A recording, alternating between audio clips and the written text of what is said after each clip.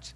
Well, we're kicking off this new series that's going to take us through the next several weeks of fall. A lot of times I do like 4-week series, sometimes 6-week series. I'll be perfectly honest with you. There's a lot more really awesome stories out of the book of Judges than that. So we may be here 2 months. We may be here 3 months.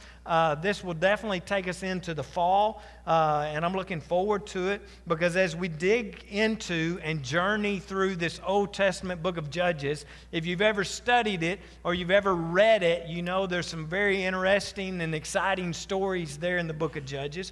But we're going to find that these stories are basically, the history of Israel's spiritual condition is what we're going to find as we're going through this. And I believe that there is going to be so much in here that you and I are going to be able to relate to. And the reason that I say that is because especially in these first 2 chapters today, we're going to get a snapshot of kind of Israel's rocky history where, they're high and they're low, they're up, they're down, they're doing good, they're doing bad. And we see that here. And if we're all honest today, most of us have found ourselves in that exact same situation as followers of Jesus. It's like it's a roller coaster ride. Sometimes we're like at the top of the mountain. Things are going great. God is good. And then, you find yourself in the valley and, you're struggling just to get by. And sometimes you may wonder and ask yourself, why is my spiritual life so up and down? Why are there so many highs? Why are there so many lows? 1 week you're a super Christian. The next week you're wondering if you're even a Christian at all. I mean, anybody with me this morning? And probably nobody but this imperfect pastor feels that way. As your pastor, sometimes I feel that way myself. Why are there highs? Why are there lows? And sometimes I'm like, I believe that I may be spiritually bipolar. Can anybody relate to me? Huh? I mean, if I'm being honest, sometimes I feel that way. And so I've even, you can ask our staff. I've been sitting in staff meetings before, and I'll say something or something will come out of my mouth, and I'll be like, do y'all think I'm saved? Because sometimes I wonder in the way my mind works and things that I say. And then we look around us and we look at all these perfect, pretty people that walk in the church, right, that seem to appear to have it all together and so perfect. And just so you know this morning, they're not, okay? They're not. Those people that are sitting around you right now that look like they have it all together and they're all perfect, they don't. This is the Nazarene church. All the perfect people go to another church down the road. Their pastor's name's Freddie Mark, okay? So they're not here, so it takes all the pressure off us to be perfect here this morning. Because here's what I've learned as a pastor to be true. Everyone is screwed up once you get to know them, all right? They are, including your pastor. And so, we're going to see that in Israel's struggles, in Israel's spiritual struggles that they have. And I believe that in doing that, we're going to see our struggles in the struggles that they have and the struggles that they face. Okay, and so it's going to be an awesome time. And then again, if you've never read or studied the book of Judges, there's some really interesting and crazy stories in there. Some of this is going to be PG-13. I've already been warned about, someone that heard the early service. They said, I know the next story that's coming in Judges. Are you telling that? And I'm like, yeah, you better believe I'm telling it, right? And so he said, be careful. And so I'll just give you that. I'm going to do my best to be careful. But the book opens like this in Judges chapter 1, starting in verse 1. It says, after the death of Joshua, and just to give you a little context where we're at, all right? Joshua had been this great leader. He had been chosen by God to lead the Israelites into the promised land, okay, into this land of Canaan. He had seen a lot of great victories like the one we learn about as children, in Jericho where the walls came tumbling down. Joshua was their leader in that. But after he died, right, they had taken over parts of Canaan, but not all of it. Not all that God had promised them had they taken over or seized. And so there was parts of Canaan yet to still be conquered. And so Joshua has died. And so the Israelites asked the Lord, who of us is to go up to fight against the Canaanites that remain here? right? And the Lord answered, Judah, the tribe of Judah out of Israel, shall go up. I have given the land into their hands. So God's promise here is that this land is to be theirs, right? So the Israelites, things start out great. Verse 4 says, when Judah attacked, the Lord gave the Canaanites and Perizzites into their hands, and they struck down 10,000 men at Bezek. And here's where it begins to get bizarre. All right, verse 6. Adoni-Bezek, which literally means in Hebrew, king of Bezek, all right, he fled, but they chased him, and they caught him, and they cut off his thumbs and big toes. All right? I told you there was some crazy stuff here, but there's a reason I'm covering this. Look at verse 7. Then Adoni-Bezek said, 70 kings with their thumbs and big toes cut off have picked up scraps under my table. Now God has paid me back for what I did to them. And I just want to stop here. There's a reason I want to cover this bizarre story to begin with. And I want to stop here for a second and say that some people struggle with the book of Judges, and you may find yourself in this camp before we get through, maybe even this morning at some point, because they struggle with the fact that God would send His people to inflict pain or death on other people. And so people struggle with that. You know, it looks like some sort of unjust crusade or unjust punishment that's taking place here. But the reason I bring this up is because it's important that we don't miss what King Bezek is saying here. It really puts it into perspective for us. All right? He didn't say God is being unfair. Right? He didn't say that. He said God has paid me back for what I had done to them. All right? And if you study this history back in Deuteronomy and back in the book of Leviticus, God made clear to Israel that He was driving out the Canaanites because of the Canaanites' excessive wickedness. Okay? And that was the reason that He was using the Israelites to push them out. You see, it was a judgment upon the Canaanites. So Israel was being used by God as an instrument of His judgment on the Canaanites because of their extreme wickedness. And folks, I would just say that as the United States of America today, we probably ought to pay attention to how God works when a nation turns against Him. These were not innocent people that the Israelites were going in and taking land from. These were extremely wicked people who had turned against the things of God. All right? And so God was using the Israelites to bring judgment on the land of Canaan. And Israel didn't just decide to take it upon themselves to do this. This was a direct command from God to do this. And here's the deal. All right, here's what's interesting about this. Fast forward to Jesus. All right? Now, after Jesus came, we don't see this type of thing happen anymore. You noticed? Once Jesus came, we don't see the things that we saw God doing through His people in the Old Testament. We don't see this kind of behavior and retaliation. With the coming of Jesus, God began a new way of working in this world. And Jesus came on a saving mission and not a killing mission. All right? It all changed when the Savior of the world came to the world, and those who follow Jesus participate in this saving mission. He didn't take life. He laid down His life for others. And He said that He came to be whose example? Our example. Jesus came so that He might be your example. And so as followers of Jesus, our example is this: to extend mercy, to extend grace, not judgment, not justice, not our job. Our job as followers of Jesus is to extend mercy and grace and love and forgiveness. We lay down our lives for others. We don't take them. More people should have said amen. I'm just saying. So let's pick it back up at verse 19. The Lord was with the men of Judah.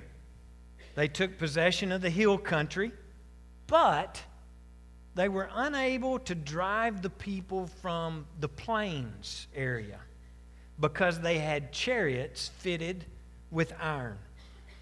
And if you think about it, that really makes sense, right? I mean, they've come up against an obstacle now that they really don't know what to do with. These were like modern-day tanks. They basically had, taken iron and fitted their chariots with iron and made, these chariots of iron. And just a few of these could mow down, scholars say just a few of these chariots of iron could mow down hundreds of foot soldiers on the ground, which was all that Israel had, was foot soldiers to fight. Israel couldn't do anything against these iron chariots. And so verse 27 says that they didn't drive these people out. It says, for the Canaanites were determined with their iron chariots to live in that land and to stay in that land. All right, the Canaanites are being difficult. They're not going along with the plan. Israel politely asked them to leave. They talked tough. They mounted a few attacks against them, but the Canaanites were stubborn, so the Israelites just kind of backed off. And then verse 28 says, when Israel became strong, they pressed the Canaanites into forced labor, but never drove them out completely. Tim Keller, who wrote a great commentary on the book of Judges called Judges for You, and I'll be referencing him a lot throughout this series because he just has done a phenomenal job with this book. But he says this about this moment that's taking place here. He said, taken on its own terms, chapter 1 reads like a collection of Israel's press releases about their campaign. It is their spin on why they weren't as successful as we and God might have expected. As we read, we're lulled into sympathy with the Israelites. When we're told that they could not drive out the Canaanites, we're inclined to agree. They did their best. Right? They did their best. And not only that, but they got what seemed to be a better solution for both sides. They got, free labor out of the deal, and the Canaanites got to stand. Looks like a win-win situation for both sides here. But then comes God's assessment of what was going on. And God's assessment of this situation is this: you did not obey. You did not obey me. Skip over to chapter 2 now, and let's pick it up at verse 1 there in chapter 2. The angel of the Lord said, I brought you up out of Egypt and led you into the land that I swore to give you and your ancestors. Yet you have disobeyed me. Why have you done this? And I've also said, I will not drive them out before you. They will become traps for you. Another translation says, thorns in your sides, and their gods will become snares to you. And so what we're going to do as we go throughout this book of Judges over the next several weeks is we're going to see how it relates to us, and we're going to see what lessons that we can learn from this. And I believe lesson number 1 that we all must learn from the book of Judges is this: just a little unbelief can create large disasters. Just a little unbelief can create huge disasters. Don't miss this. These Canaanites became a thorn in the Israelites' side. They were a source of constant struggle and warfare. Why? Because the Israelites weren't obedient in what God told them to do. Think about what Israel was saying here. They looked at the iron chariots. They looked at the enemy in front of them. And what are they saying here? God, we can't drive them out. We tried, right? But God says, actually, it's not that you can't. Don't miss this. It's not that you can't. It's that you won't. It's not that you can't do it. It's just that you won't do it. Listen, Christian. It's not that you can't. It's that you won't. Think about it. It has absolutely nothing to do with you not being equipped. It has absolutely nothing to do with the fact that you're not strong enough. It has absolutely nothing to do with the fact that there are iron chariots and tanks out there that appear to be conquered. But it has everything to do with you not being confident enough in your God and who He said He was and what He said that He would do. And so here's a question that I think we must ask ourselves as we, right here in the beginning of Judges. I think the question that is posed to every single one of us today is this: in what area of your life have you been saying, I can't? What area of your life have you been saying, I can't do that? Because God is saying it's not that you can't, it's because you won't. It's not that you can, it's because you won't. If you look at life like your unconquered land of Canaan, where are you saying, I can't, when God would say you won't? And just real quickly, I just want to throw some things out that I thought of as I was going through this that maybe fits with some of you here today. Maybe it's integrity. Maybe it's honesty in your life, or maybe even in your business. And you'd say, well, God, if I were to be totally honest in my business, then I wouldn't probably get as much work. I have to fudge just a little bit so that I can stay competitive. If I play fair in this world, I'm never going to make it, right? And so we fudge a little and our integrity falls a little. Or maybe it's in an area today of extending forgiveness, and you know that you should forgive. You know that you should forgive him or her, but you say, I can't. It's not that you can't, it's that you won't. Maybe it's a habit or addiction, and you know the right thing to do, but you look at it, and it seems so large, so difficult. It looks like an iron chariot sitting there, and you say, I just can't do it. It's too strong. It's too powerful. And one of the most common areas in our lives where we compromise, and I almost hesitate to bring it up because people start fidgeting and it rubs people the wrong way. But I figure as long as people are fidgeting and being rubbed the wrong way, then God's speaking to somebody that's fidgeting. So be careful, don't you fidget when I say this, because I'm watching you, and so are your neighbors. But one of the most common areas in our lives where we compromise is in financial faithfulness and generosity. Got real quiet. But in the early church, you know how people were known?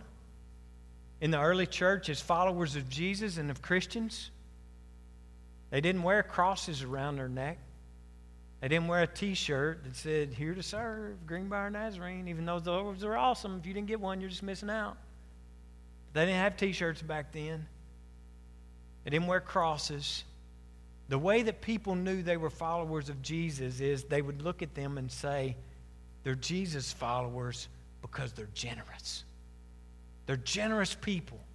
And that was a sign. That was the trademark, basically, of being a follower of Jesus, was being a very generous person.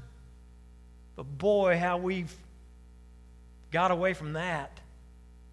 A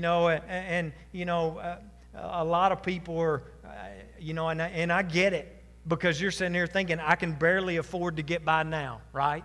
I can't afford to be generous to other people.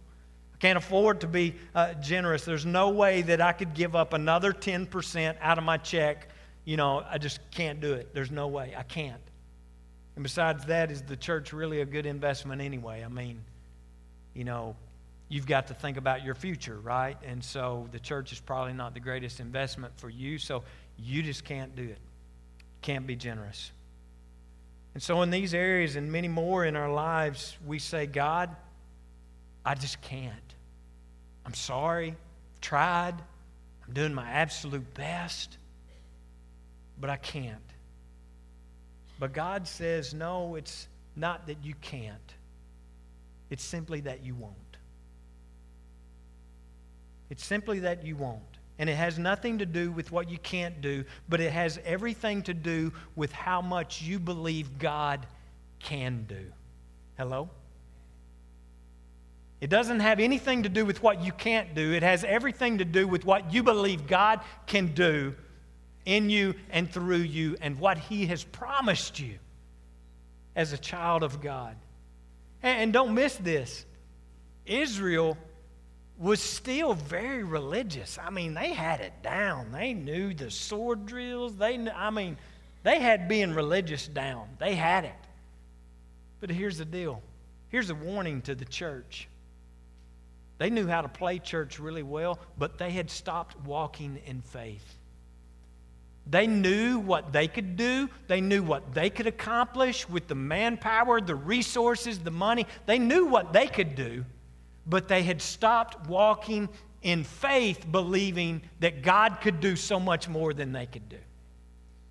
And I've said often, time and time again, and I'm sorry, we're training a new guy up there in the sound booth today, and he's trying to follow my notes and keep up, and I keep getting away from my notes. But I've said it time and time again. I just wish one time as a church we would do something, we would commit to something that we know we can't do. And watch God do it for us. And don't miss this again. There's a huge difference between being religious and walking in faith. The sign that you are walking in faith and walking by faith is full obedience to God. And there's basically two ways. We've talked about this before. There's two ways that you can approach a relationship with God. All right? One is where you do your own thing. You try to do... All right. Some of you are doing this. You're trying to do just enough to keep God off your back. Right? You're doing just enough to try to keep God happy so that in the future, if you need to, you can use Him as a safety net. Now, you would never say that or admit that, but that's exactly how some of you are living your lives. You're doing your dead level best just to do enough. Right? So you can do that. Or you can do what God said He wanted you to do, and that is totally and fully surrender yourself and all things under His lordship and His authority. All right, so you can choose. You can do a little, keep Him happy, or you can do what He said, be obedient to what He said do, take the land, and totally surrender and be fully obedient. Israel's compromise, think about it. It started with what? It started with failure to believe that God could do what He said He could do. If they really believed that God said, here's the land, take it, the land is yours, they would have taken the land. But they didn't believe in God enough to do what He told them to do. And so this all began with a lack of belief and a lack of faith. And that can lead to large disasters. And we're going to see just how bad it got before we get finished here in just a few minutes. But we're going to move on right now. It gets worse. Let's pick it up at verse 12 here in chapter 2. It says, they forsook the Lord, which means they abandoned the things of God. They abandoned the Lord, the God of their ancestors who had brought them out of Egypt. They followed and worshiped. Don't miss this. They followed and worshiped various gods of the people around them. And verse 14 says, in His anger against Israel, the Lord gave them into the hands of raiders who plundered them. He sold them into the hands of their enemies all around, whom they were no longer to resist. So they started to go after the gods of the people around them. If you're asleep right now, wake up. All right, I'm not going to call you by name. They started to go after the gods of the people around them. Those things and those people then enslaved them. Don't miss that. All right? And that brings us to lesson number 2 from this story. You have the opportunity. You get to choose between a God who saves or gods who enslave. It's your choice. All right? And the Bible teaches us repeatedly that sin leads to slavery, and this is just another incredible example of that very thing. And here's the deal. So many people begin to follow idols of this world. Now, not a single one of us here would ever say that we were an idol worshiper, right? Or that we were following the gods of other people. But I'm going to tell you, there's a lot of people in this world today who are following the idols of this world because it appears to give them happiness. It appears to give them wealth. It appears to give them freedom. It appears to give them power. And can I just tell you this morning, that in itself is a definition of an idol? That's the definition of an idol. Anything that promises you happiness, anything that promises you joy, anything that promises you freedom without God, it's an idol. Y'all are so quiet. This is some good preaching. My mama would say, y'all need to say amen more. But what it actually does, these things that promise us happiness, that promise us, power, promise us wealth, all these things, that promises these things, what it actually does, and we see it time and time again, not just in the Bible, we see it in our world today, it puts us in chains. It puts us in chains. It enslaves us and puts us in chains of bondage and slavery. And I see it all the time. You see it all the time. It may very well be going on in your life right now. All right, but back to money, because that makes everybody freaky in the church when you say money. But money is one of the biggest idols the Bible speaks to in our lives. Because money says this, I can give you happiness. Money says I can give you the desires of your heart. Money says I can give you power. I can give you freedom. And so what do? We chase after that. Right? We chase after it. But here's the deal. Those of you know that have gotten some. It's never enough. It's never enough. And so what do? Work harder. Right? Work more hours. Chase after it faster. And when you do that, what's happening in the background? Well, it's taking you away from your family. Hello, are you listening? Some guys here? You're chasing after things that are taking you away from your family. Takes you away from your family. It destroys your other relationships because your priority is on chasing an idol. It destroys not only relationships, but it destroys even your health because you're exhausted from chasing and running, trying to pursue and catch what's out there that will bring you security and happiness. And it's always demanding more, and it promises you what you want, but you're never satisfied. And folks, can I just tell you this morning, that is not the life of a free man. That's the life of a slave. That kind of life right there that I just described is not the life of a free man. It's the life of a slave. You give your life sometimes to building a reputation because you thought that with a good reputation you'd have influence and power and freedom. But I'm going to tell you, some of you, it's had the opposite effect of that in your life because you've become really sensitive to criticism. And how do I know this? Because I'm that guy. My reputation is so important that it had gotten to a point to where people would criticize and I would be offended by that, sensitive to that. Because here's the deal, you're obsessed with what people think about you. We're obsessed with what people think about us. Let me just include myself in this.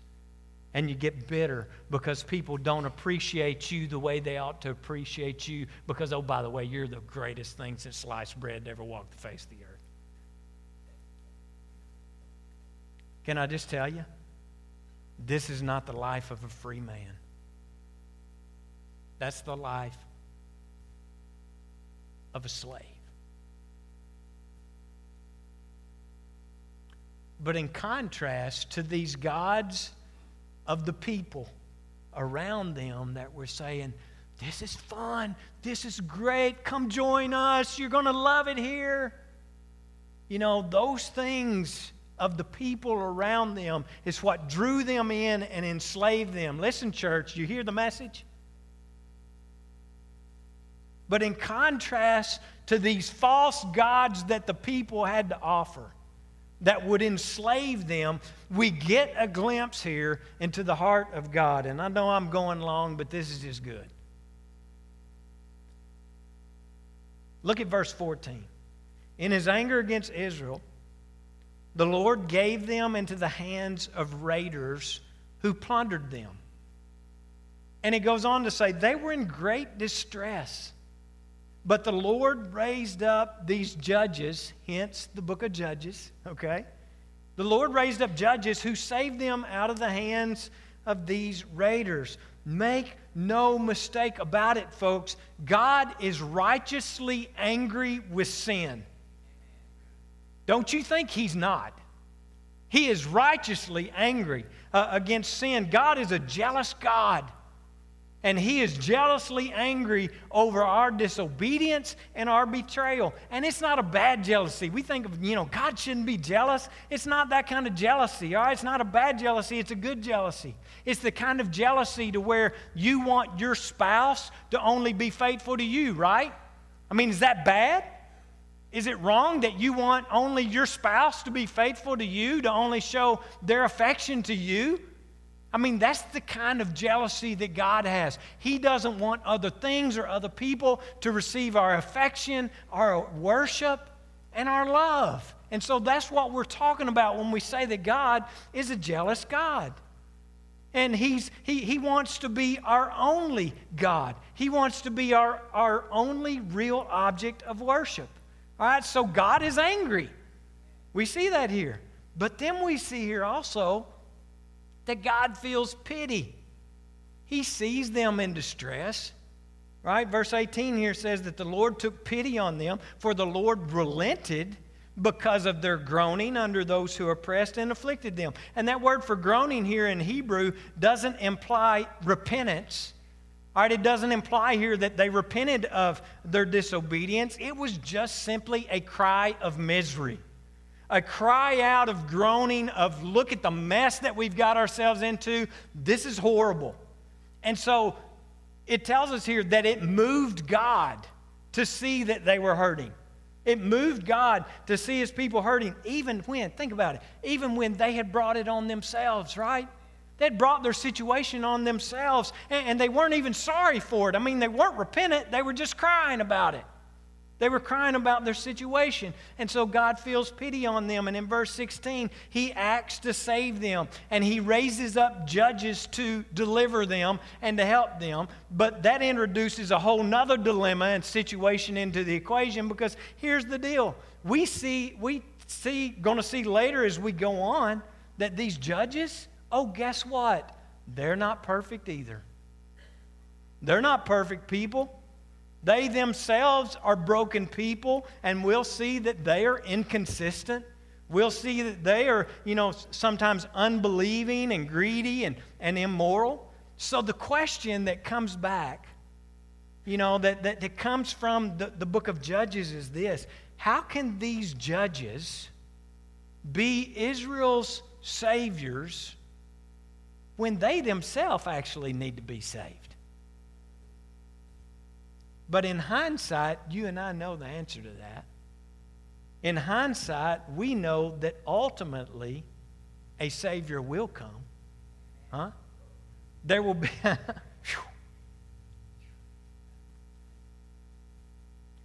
a new judge will come that will deliver us from our enemies and pay the price for our disobedience, and His name is Jesus.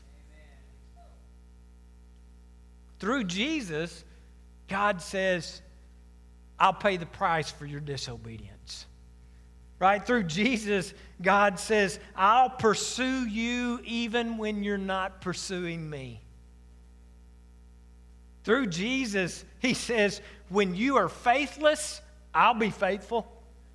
I will be with you to the very end. And oh, by the way, if you're following me, the good work that I began in you, I'm going to finish it, right? I'm going to be with you. I'm going to follow you. I will not fail to complete this good work that I began in you.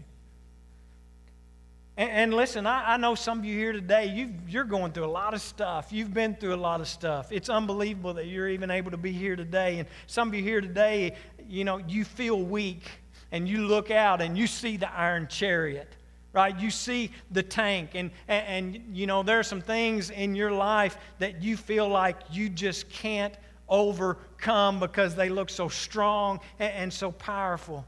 You may be here this morning and feel like, you know what, I'm never going to get it right. And you know what, to be honest, you don't even know if it's worth trying to get it right because you failed so many times before in the past. So you don't even know if it's worth trying again. But God wants you to hear this today. If you've accepted Him, if you've placed your faith in Him, He has begun a good work in you, and He is going to see it through till the very end. But here's the deal. Once again, it always comes back to this. It's your choice. Right? He created every single one of us with what they call free will, the freedom to choose. You get to choose between a God who saves or gods that enslave. It will be your choice. Gods of this world that put you in chains, or God that loves you like a father. And if you give your life to money or fame or romance or family or respect, can I just tell you, you will become a slave to it. But give yourself to God, and you will find the most satisfying, freeing, forgiving love ever known to man or that you will ever experience in your entire life. Because like we saw earlier, just a little unbelief can create a large disaster. And real quickly, I'm going to close with this because I want you to see just how bad it got and just how bad it can get just like that. Verse 2, chapter 10 tells us this. After that whole generation had been gathered to their ancestors, after they were all dead and gone, another generation grew up who knew neither the Lord nor what He had done for Israel. Do you see what just a little bit of unbelief and disobedience can do? Just a little can create a large disaster, not just for you, but for the generations that are going to follow us.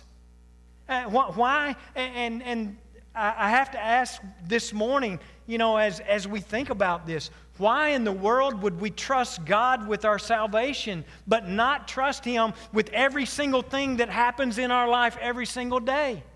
I mean, why do we trust Him to be our Savior? Why do we trust Him to save us from an eternity in hell, but we don't trust Him with our everyday life?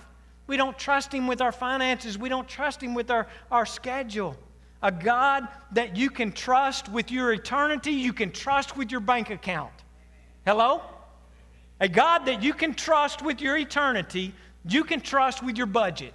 And you can trust with your finances. A God that paid a price for your sin that you could never pay, you can trust with the things that cause you worry and cause you stress. You can trust Him with those things, right? A God that overcame death, can I just tell you, you can trust Him with your future. A God that overcomes death, you can trust with your future, your kids' future, your grandkids' future, because yes, oh, by the way, He overcame death. And not only that, but you need to teach this. Listen to me now.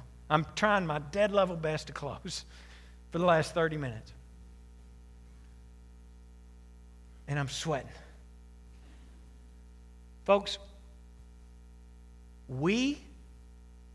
you need to teach this to your children and your grandchildren.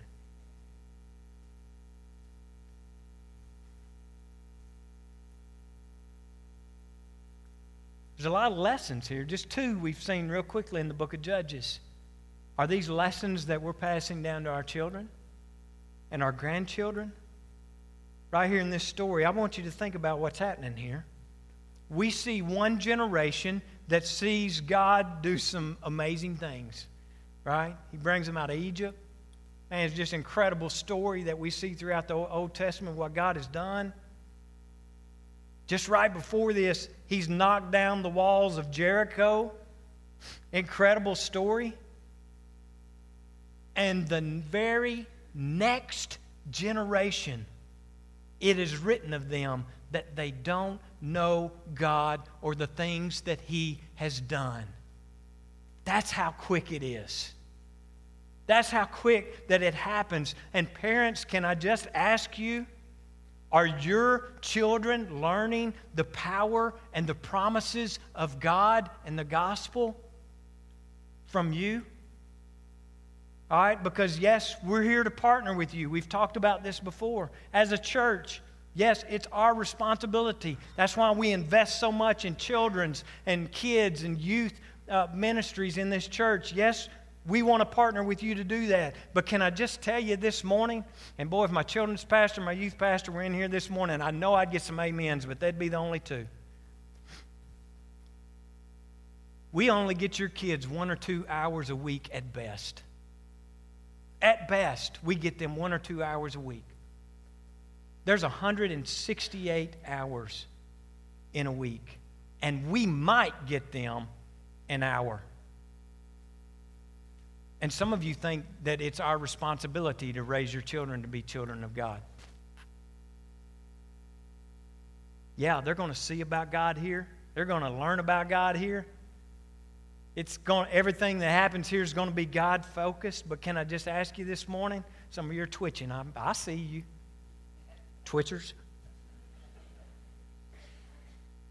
They see and hear about God here, but what about in your home? What about in your home? Do they see it in your home? Do they see it in your priorities? Do they see it in how you spend your money? Do they see it in how, because you're the adults and they're the kids in this equation, so you scheduled their time.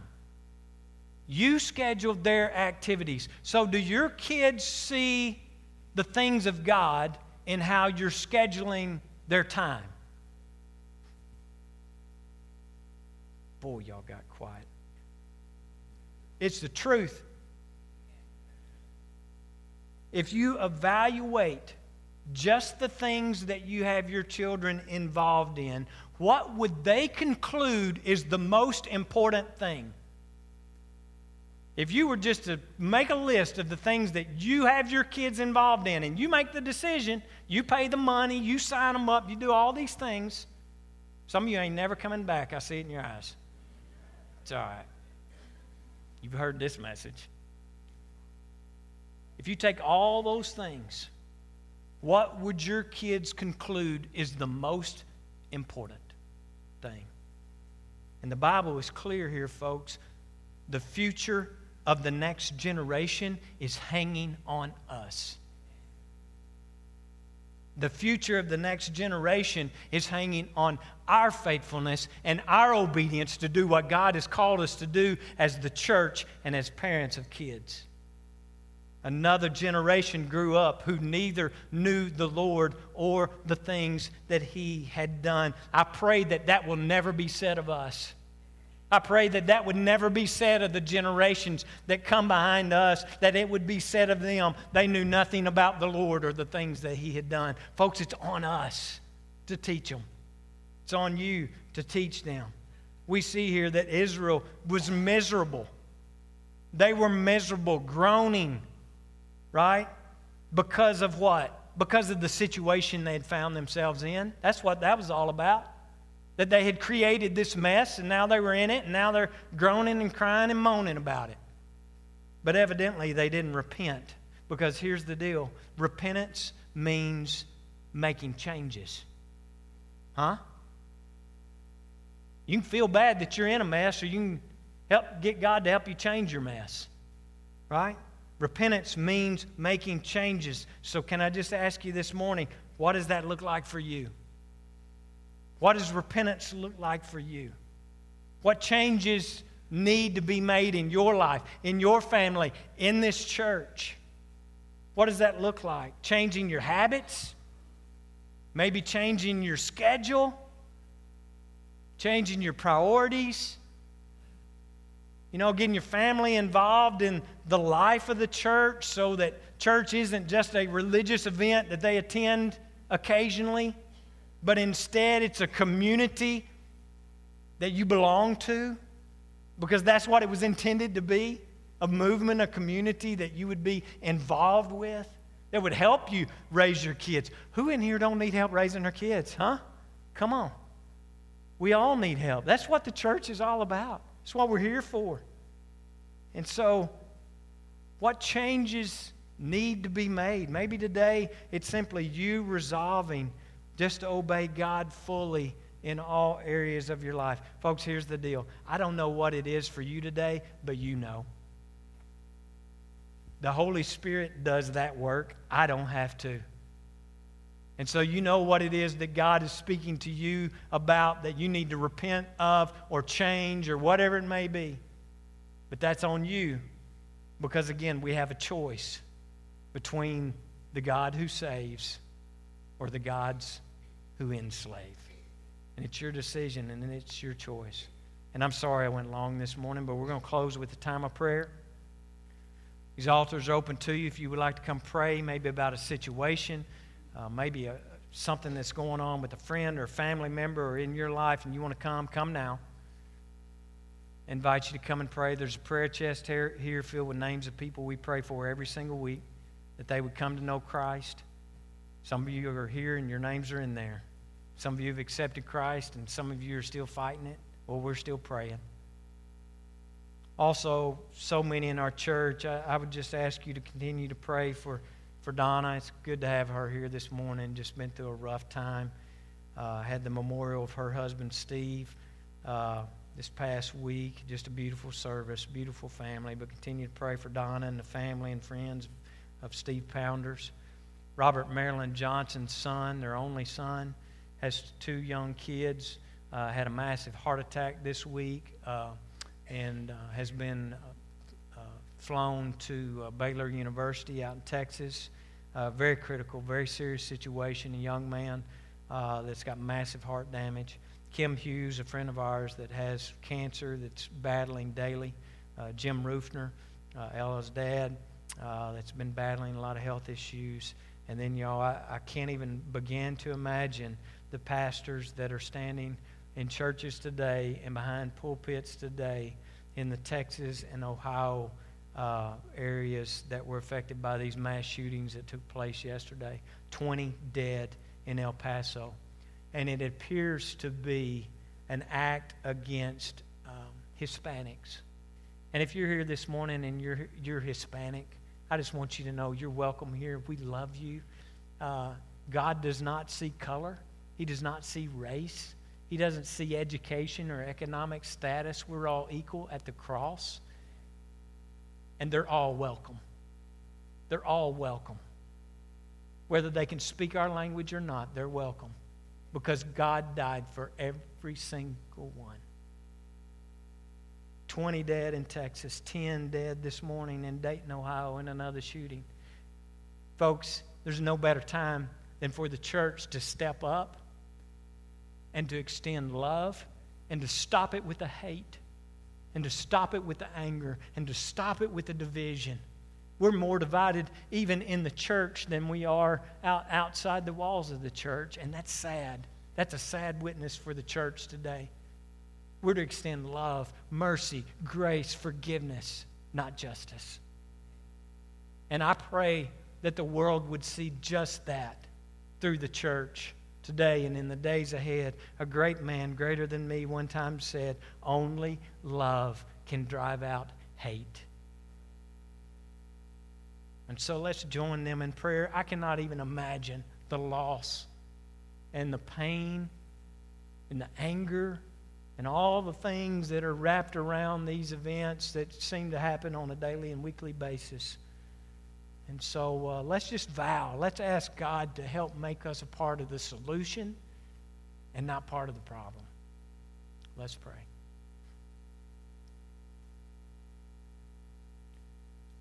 God, sometimes it just seems like you take your word and just, some days it just feels like we get a good wearing out. And you know exactly what we need and when we need it. I don't always understand the message, but I understand that you asked it to be delivered. And so I know that your word never returns to you void. That's another promise we have in Scripture. I thank you for what you're doing here today. And for those that are going to leave upset, those that may leave angry, those that may think that this was not of God, God, I can't do anything about that. All I can do is deliver your word and pray that your Spirit uses it the way that you intended. So, God, I pray that we'd be all open and available to what you want to do in and through our lives. There's so many in our church, so many in this room today that are hurting and have been through difficult times, facing difficult times ahead. Many of our church that are going through cancer treatments, facing uncertainty of health and situations that they can't control, and they don't know how it's going to end or what it's going to look like. Thank you for reminding us today that the good work that you began in us, you're going to see through till it's finished. Thank you for that hope. Thank you for that help. Thank you for loving us enough to do that for us. God, I pray for these in these communities that have experienced great loss. Those in El Paso, those in Dayton, Ohio today that are grieving. Some still fighting for their lives. Some asking why. And God, that's perfectly okay to ask why. I mean, Jesus himself even questioned, God, why? Why have you forsaken me? So it's okay to ask why. But we also need to understand, God, that it's sin that has caused this and created this. And so, God, I just pray that we as the church would be galvanized, we would be united in a movement of love, in a movement of mercy, in a movement of grace. And God, forgive us if we've been a part of the division. Forgive us if we've been a part of the anger. Forgive us if we've been a part of the ones that have caused people to act in ways that would harm others. But God, help us to have gentle words. Help us to be encouragers the way that you intended for us to. The fruit of the Spirit, it's so cool. Our kids learned about this week. Maybe we need to learn it again as adults. The fruit of the Spirit looks nothing like a lot of the things that we're seeing in this world today. So I pray that as we, the church, goes out, that people would see the fruit of the Spirit, the Holy Spirit, and all of those things are good. All of those things help. All of those things encourage. And so, God, that's who we want to be. We want to be obedient. We want to be faithful people to what you've commanded us to do. Because we've seen here this morning through a tragic story just what a little bit unbelief, the damage that it can do and how quickly it can happen. And so, God, help us. We can't do it on our own. We can't take on the iron chariots on our own. But, God, we are children of an almighty God who is all-powerful, who can do all things. And so we claim it and we stand on that today. And I pray that you'd find us faithful to do the things that we know we can't do, but the things that you can do in and through our lives. God, we continue to pray for the other churches in our neighborhoods and in our community today that are gathering. My brother Brad that's pastoring down at Greater Fellowship this morning, I just pray that you'd move upon them in a special way. God, we'd love to see them grow. We'd love to see you use them to bring souls into the kingdom. Use Brad. Use those people to be an extension of your love. I know they are. I pray that you bless their Celebrate Recovery ministry that they've started to try to help people overcome these iron chariots in their lives that look like things that they can't conquer.